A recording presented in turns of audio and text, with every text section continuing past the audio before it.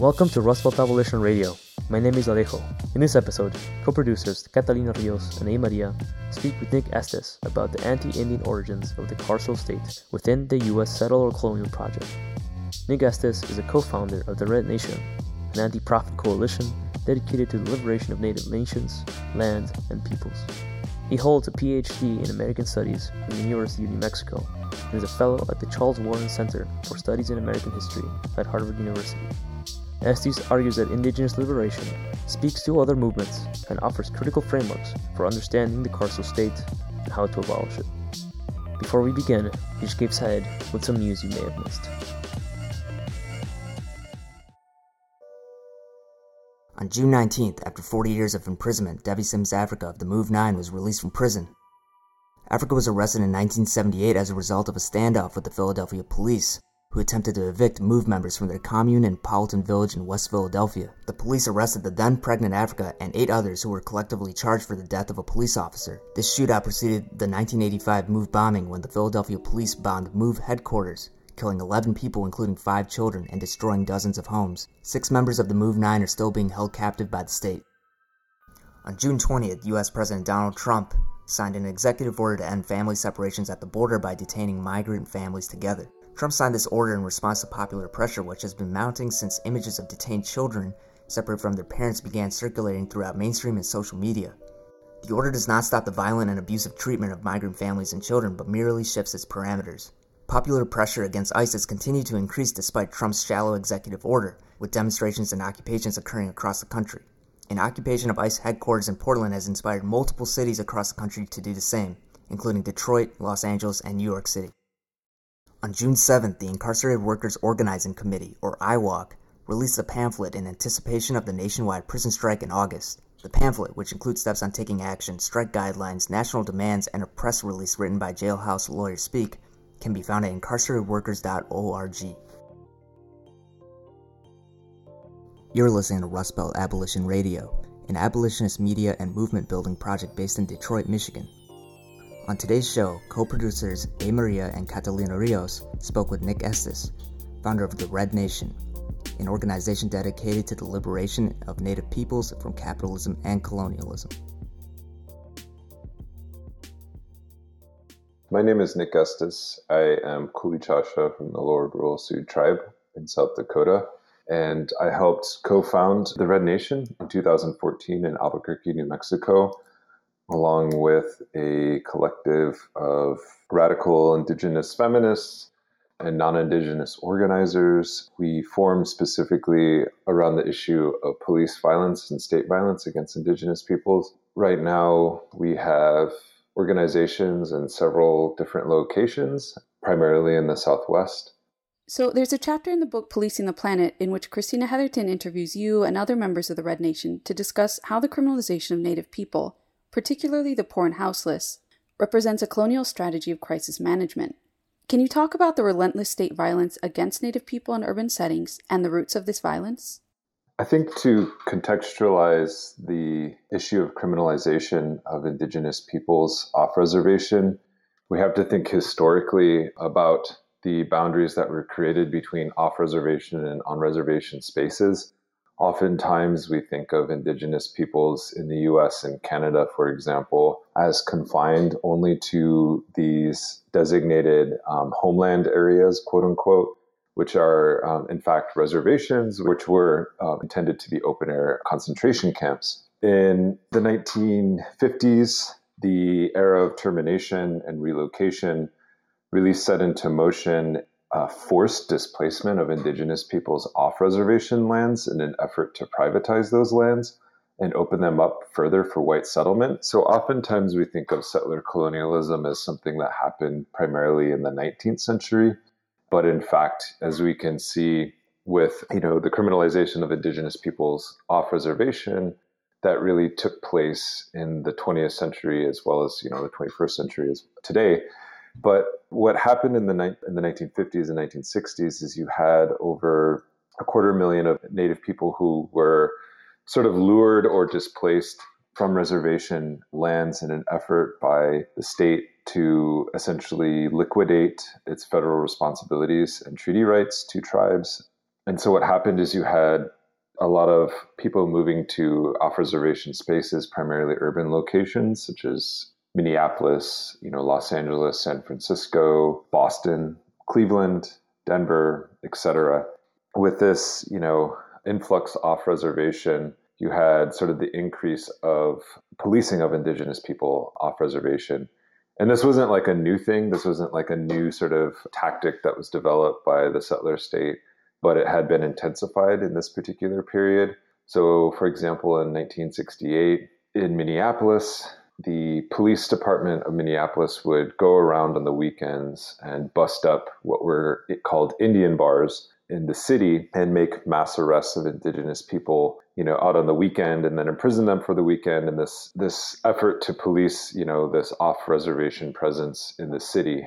And so, in effect, you had kind of two things that were happening. You had one that was the criminalization of indigenous peoples for quote unquote drinking. So you have the figure of the drunk Indian, which, by definition, being drunk in public is not technically illegal, nor is being indigenous. But nonetheless, indigenous peoples have historically been criminalized for being, quote unquote, the drunk Indian. And so in response to the mass criminalization of indigenous peoples, and not just Minneapolis, but also in other places, in Gallup, New Mexico, for example, or Rapid City, South Dakota, you had the formation of the Red Power movement, essentially to combat police violence. And most people don't realize that Red Power formed initially as an anti-police violence movement, and they formed these community patrols, much in the same vein as the Black Panther Party for Self-Defense, founded in Oakland, California, to essentially provide community safety patrols for Native people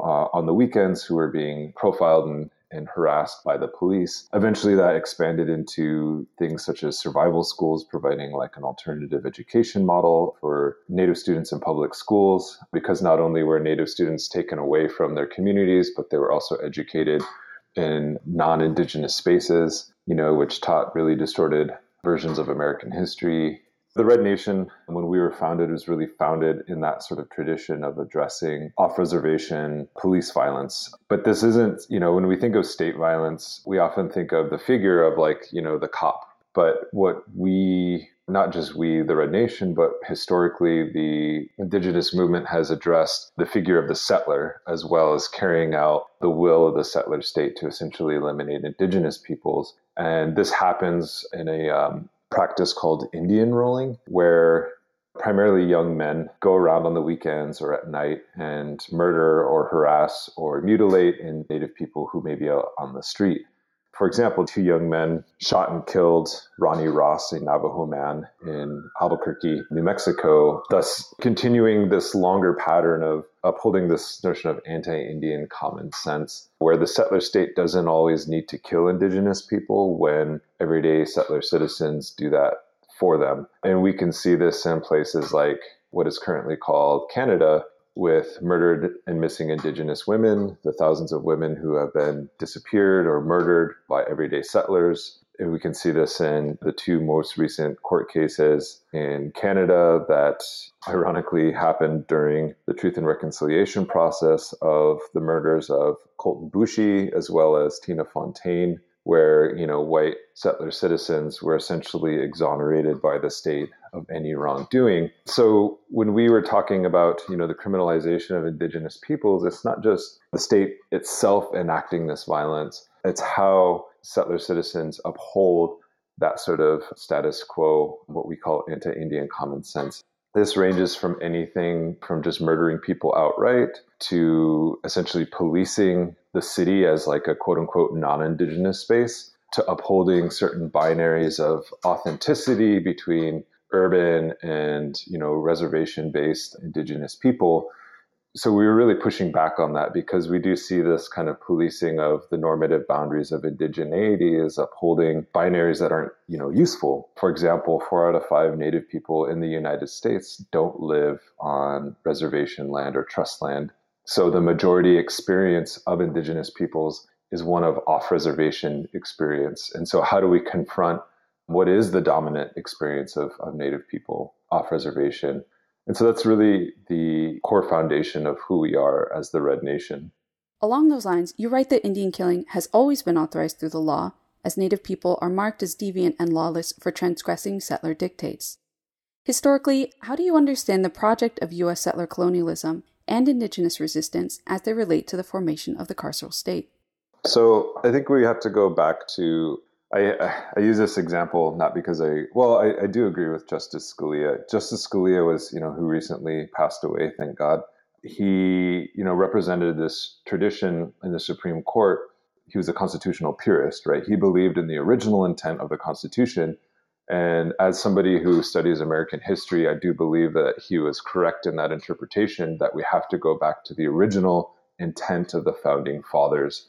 And we can look at, the founding documents, such as the Declaration of Independence, primarily written by somebody like Thomas Jefferson, which essentially criminalizes domestic slave revolts and the indigenous resistance. And then the codification of the armament of everyday settlers under the Second Amendment, which was, obviously it was the Second Amendment, right? It was the second thing passed next to the First Amendment. And the Second Amendment was passed in a context of the Battle of Wabash, wherein the Shawnee Confederacy, alongside allied Miamis, essentially wiped out the Continental Army following the so-called Revolutionary War of Independence. And so what happened is that the standing army of the so-called United States was like in shambles. It was almost non-existent.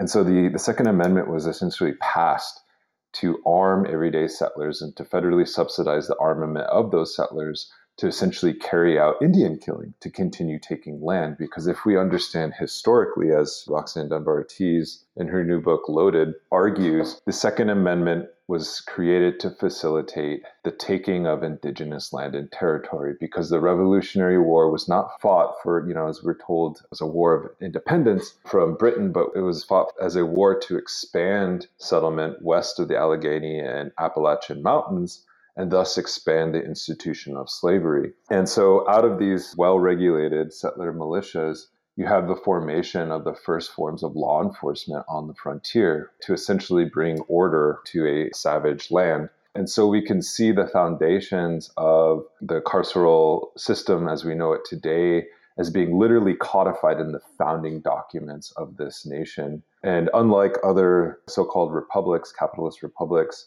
the US Constitution has never been changed, right? It's one of the few documents that exist, in the modern world that hasn't changed since its inception or deviated from what Roxanne Dunbar-Ortiz calls the cult of the covenant. So we can kind of see this ideological groundwork being built from the very inception of the United States onwards. And so if we think of modern police departments, but also the arming of everyday settler citizens, we can think of this society as, from the get-go, a carceral society that was incarceration. We tend to think of, as many in the Black radical tradition have highlighted in the abolitionist framework, as one that essentially imprisons bodies to steal time from people that are alive. But often missing from that framework is the understanding of the role of indigenous elimination to essentially clear the land so that this capitalist project, the settler project, can grow and can continue to expand. And so we have to see incarceration, mass incarceration, as essentially a sort of a logical outcome of the system. Because when we talk about carceral studies, most people don't consider the reservation system as one of the founding sort of like systems of control and containment. So yeah, I think the idea of studying but also challenging the carceral system, we have to actually talk about settler colonialism as foundational to it. To jump to the recent present, water protectors face conspicuous and well-documented police violence for many months at Standing Rock. And only afterwards did the extent of close coordination between police and private security become clear. Tell us about the criminalization of overt Native descent and how genocide is not only a project of the state, but of capitalism itself. I think many were surprised, first of all, that Morton County was essentially acting as a security firm for a pipeline company. But I think it misses the fact that the state is literally the handmaiden or the foot soldier of capital. And in this case, the state and the Emergency Management Assistance Compact, which was used to bring in 96 different law enforcement agencies from around the country, really facilitated a new mode of indigenous expropriation. And EMAC, as it's known, was a law that was passed under Clinton to essentially aid states in times of natural disasters such as floods, hurricanes, wildfires, etc., to solicit support from other states to deal with those catastrophes. It also has a provision that allowed for so-called community disorders, enemy attack, or insurrection, I think is the actual language of the thing. And so the Martin County Sheriff's Department, with the backing of the state of North Dakota, essentially solicited the support of 96 different law enforcement jurisdictions, which also included federal jurisdictions such as Border Patrol, the FBI, federal marshals, etc. This was really kind of like the full-fledged security state on demand at the behest of this small little tiny sheriff's department. But I think we have to kind of take a step back and actually look at a year prior to this mass mobilization. The governor of Maryland declared a state of emergency during the Baltimore uprising in response to the police killing of Freddie Gray. And he evoked the same powers of EMAC in that situation. So essentially you have what is natural disaster legislation relief being used to crush Black uprising, but also to expropriate indigenous lands. And now combine that with the close coordination with a private security firm, which cut its teeth in Iraq and Afghanistan, running counterinsurgency campaigns against civilian populations in both countries. And you have sort of the making of this global sort of system of these security regimes. Everything, like when we say that, these struggles are different, oftentimes people try to parse out differences in struggles to say the indigenous movement is unique, the Black movement is unique, the immigrants' rights movement is unique, and they're all disparate and they need their own autonomy. But what's interesting is that the security state actually sees all of these struggles as connected, right? And even the private security state, or the private security firms as well. And if you read those FOIA'd emails, they're actually talking about the connections between policing, what are Black-led urban uprisings in Baltimore, in Ferguson, and elsewhere, in connection with border security, as well as the tactics of crowd control that are used by the IDF in policing Palestinian protests, all the way to, the policing of indigenous protests in Canada against pipelines crossing through unceded territory. So the security state already sees all of these things as interconnected, right? So the criminalization of indigenous peoples, it's kind of has come full circle because counterinsurgency as a practice by the U.S. military and then taken up by private security firms was literally formed during the Indian Wars. At West Point, in the officers' training on international law, they begin with the Indian Wars as the first example of counterinsurgency tactics deployed by the U.S. Army. And then they continue on up into the wars, in Afghanistan and Iraq and now Syria. So the U.S. has cut its teeth on waging wars against civilian populations by waging total war campaigns against indigenous peoples first. And then, in the 21st century, it's still waging those campaigns, not just on indigenous peoples in the so-called U.S., but also on people elsewhere throughout the world. And so we have to think of these things as interconnected. And the criminalization of water protectors in particular is just a continuation of an Indian war that literally never ends. Coming from the migrant rights movement, I often think, what can legality even mean in stolen land?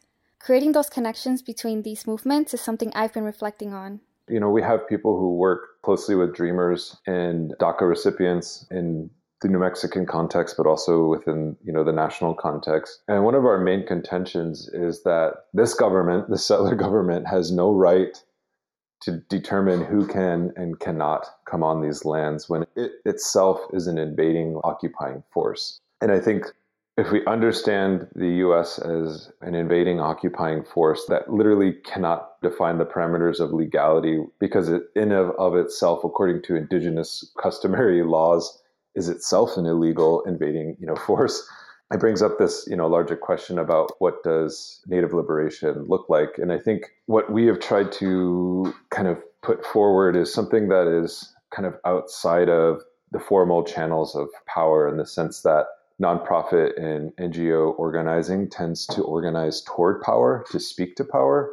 Whereas we've kind of drawn on a longer tradition of indigenous resistance that isn't just confined to the examples of North America, which I would just call like the Anglosphere or the First World. but ones that draw from a hemispheric as well as a transnational and international approach, where we try to organize with the base versus trying to organize in so-called civil society and trying to constantly convince the colonial institutions that indigenous people are humans, because that's been a failed project thus far. If they do want to recognize their humanity, like that's great, but that's not our ultimate goal. Our ultimate goal is to empower everyday indigenous peoples to take charge of their lives. And so when we think of liberation, it's like also a process of decolonization that includes non-indigenous people who may or may not be complicit in the system, but also themselves disempowered by it. And so if we think of settler society, which creates minorities out of indigenous peoples, like statistical minorities out of indigenous peoples, we have to understand that,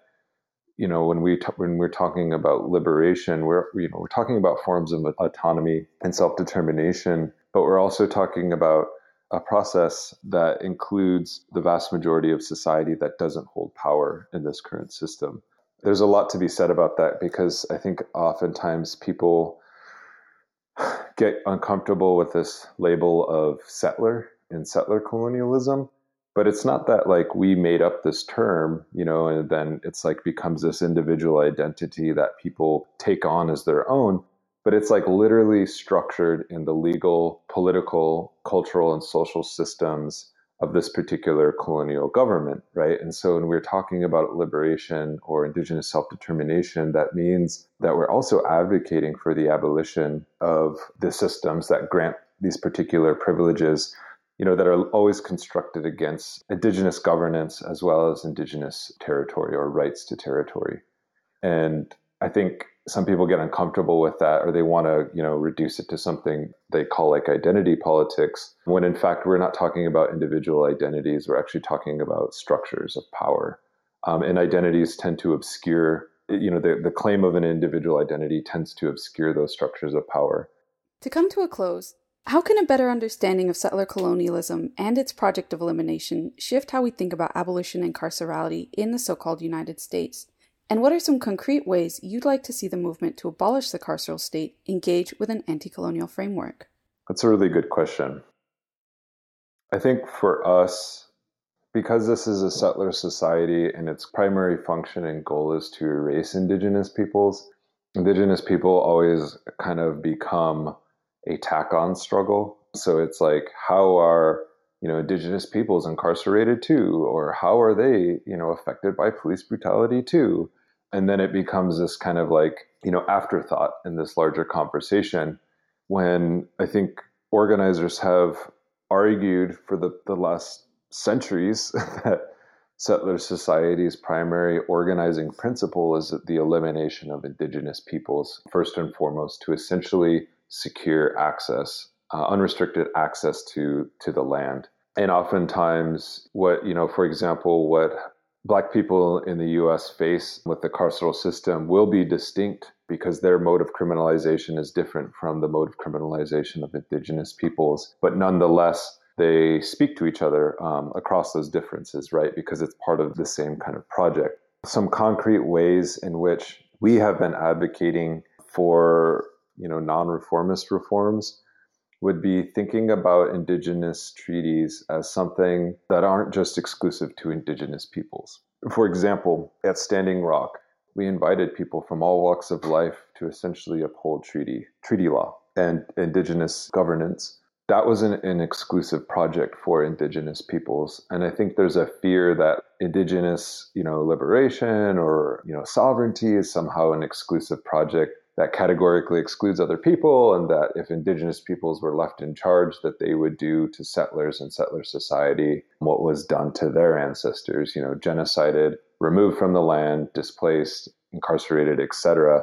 But I think every sort of iteration of a multinational indigenous struggle has proved otherwise, right? We didn't kick people off the land at Standing Rock or elsewhere. We invited them in to participate in this particular struggle. And, you know, for better or worse, there's, you know, I'm not saying that's like a perfect system, but I think when we think about implementing things such as treaties, we're also talking about the upholding of, if we want to get like kind of legal in this approach, is that The First Amendment has within its language that like treaties are the supreme law of the land, and that if people want to hold their government to account, they can say that, hey, look, our government signed these treaties with these people. And it's the First Amendment, right? If people are so like constitutionally pure, how come they don't focus on the First Amendment and the first agreements that were ever made? The first diplomatic agreements that were ever made were with indigenous peoples. These agreements essentially guaranteed peaceful coexistence. I'm saying these things, but I'm not saying that these are like the perfect modes of understanding what indigenous liberation is. I'm just talking about a baseline approach.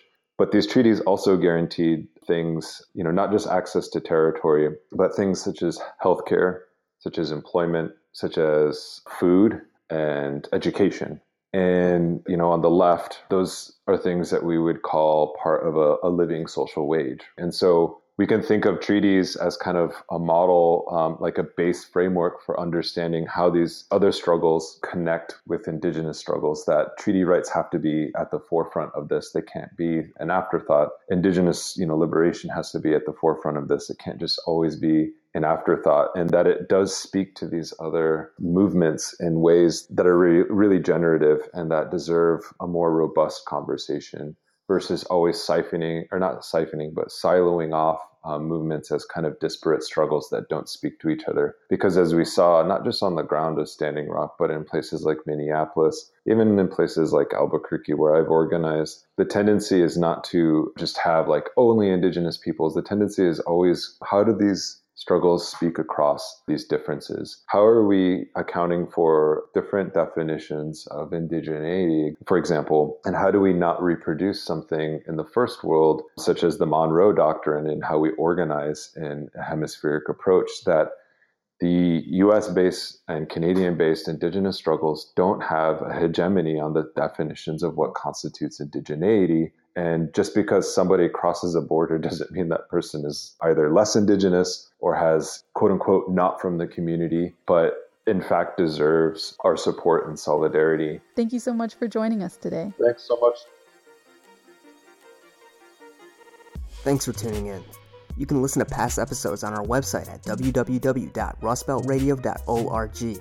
This show was co-produced by the Rust Belt Abolition Radio crew, A. Maria, Catalina Rios, Cape Syed, and Alejo Stark. Original music by Bad Infinity.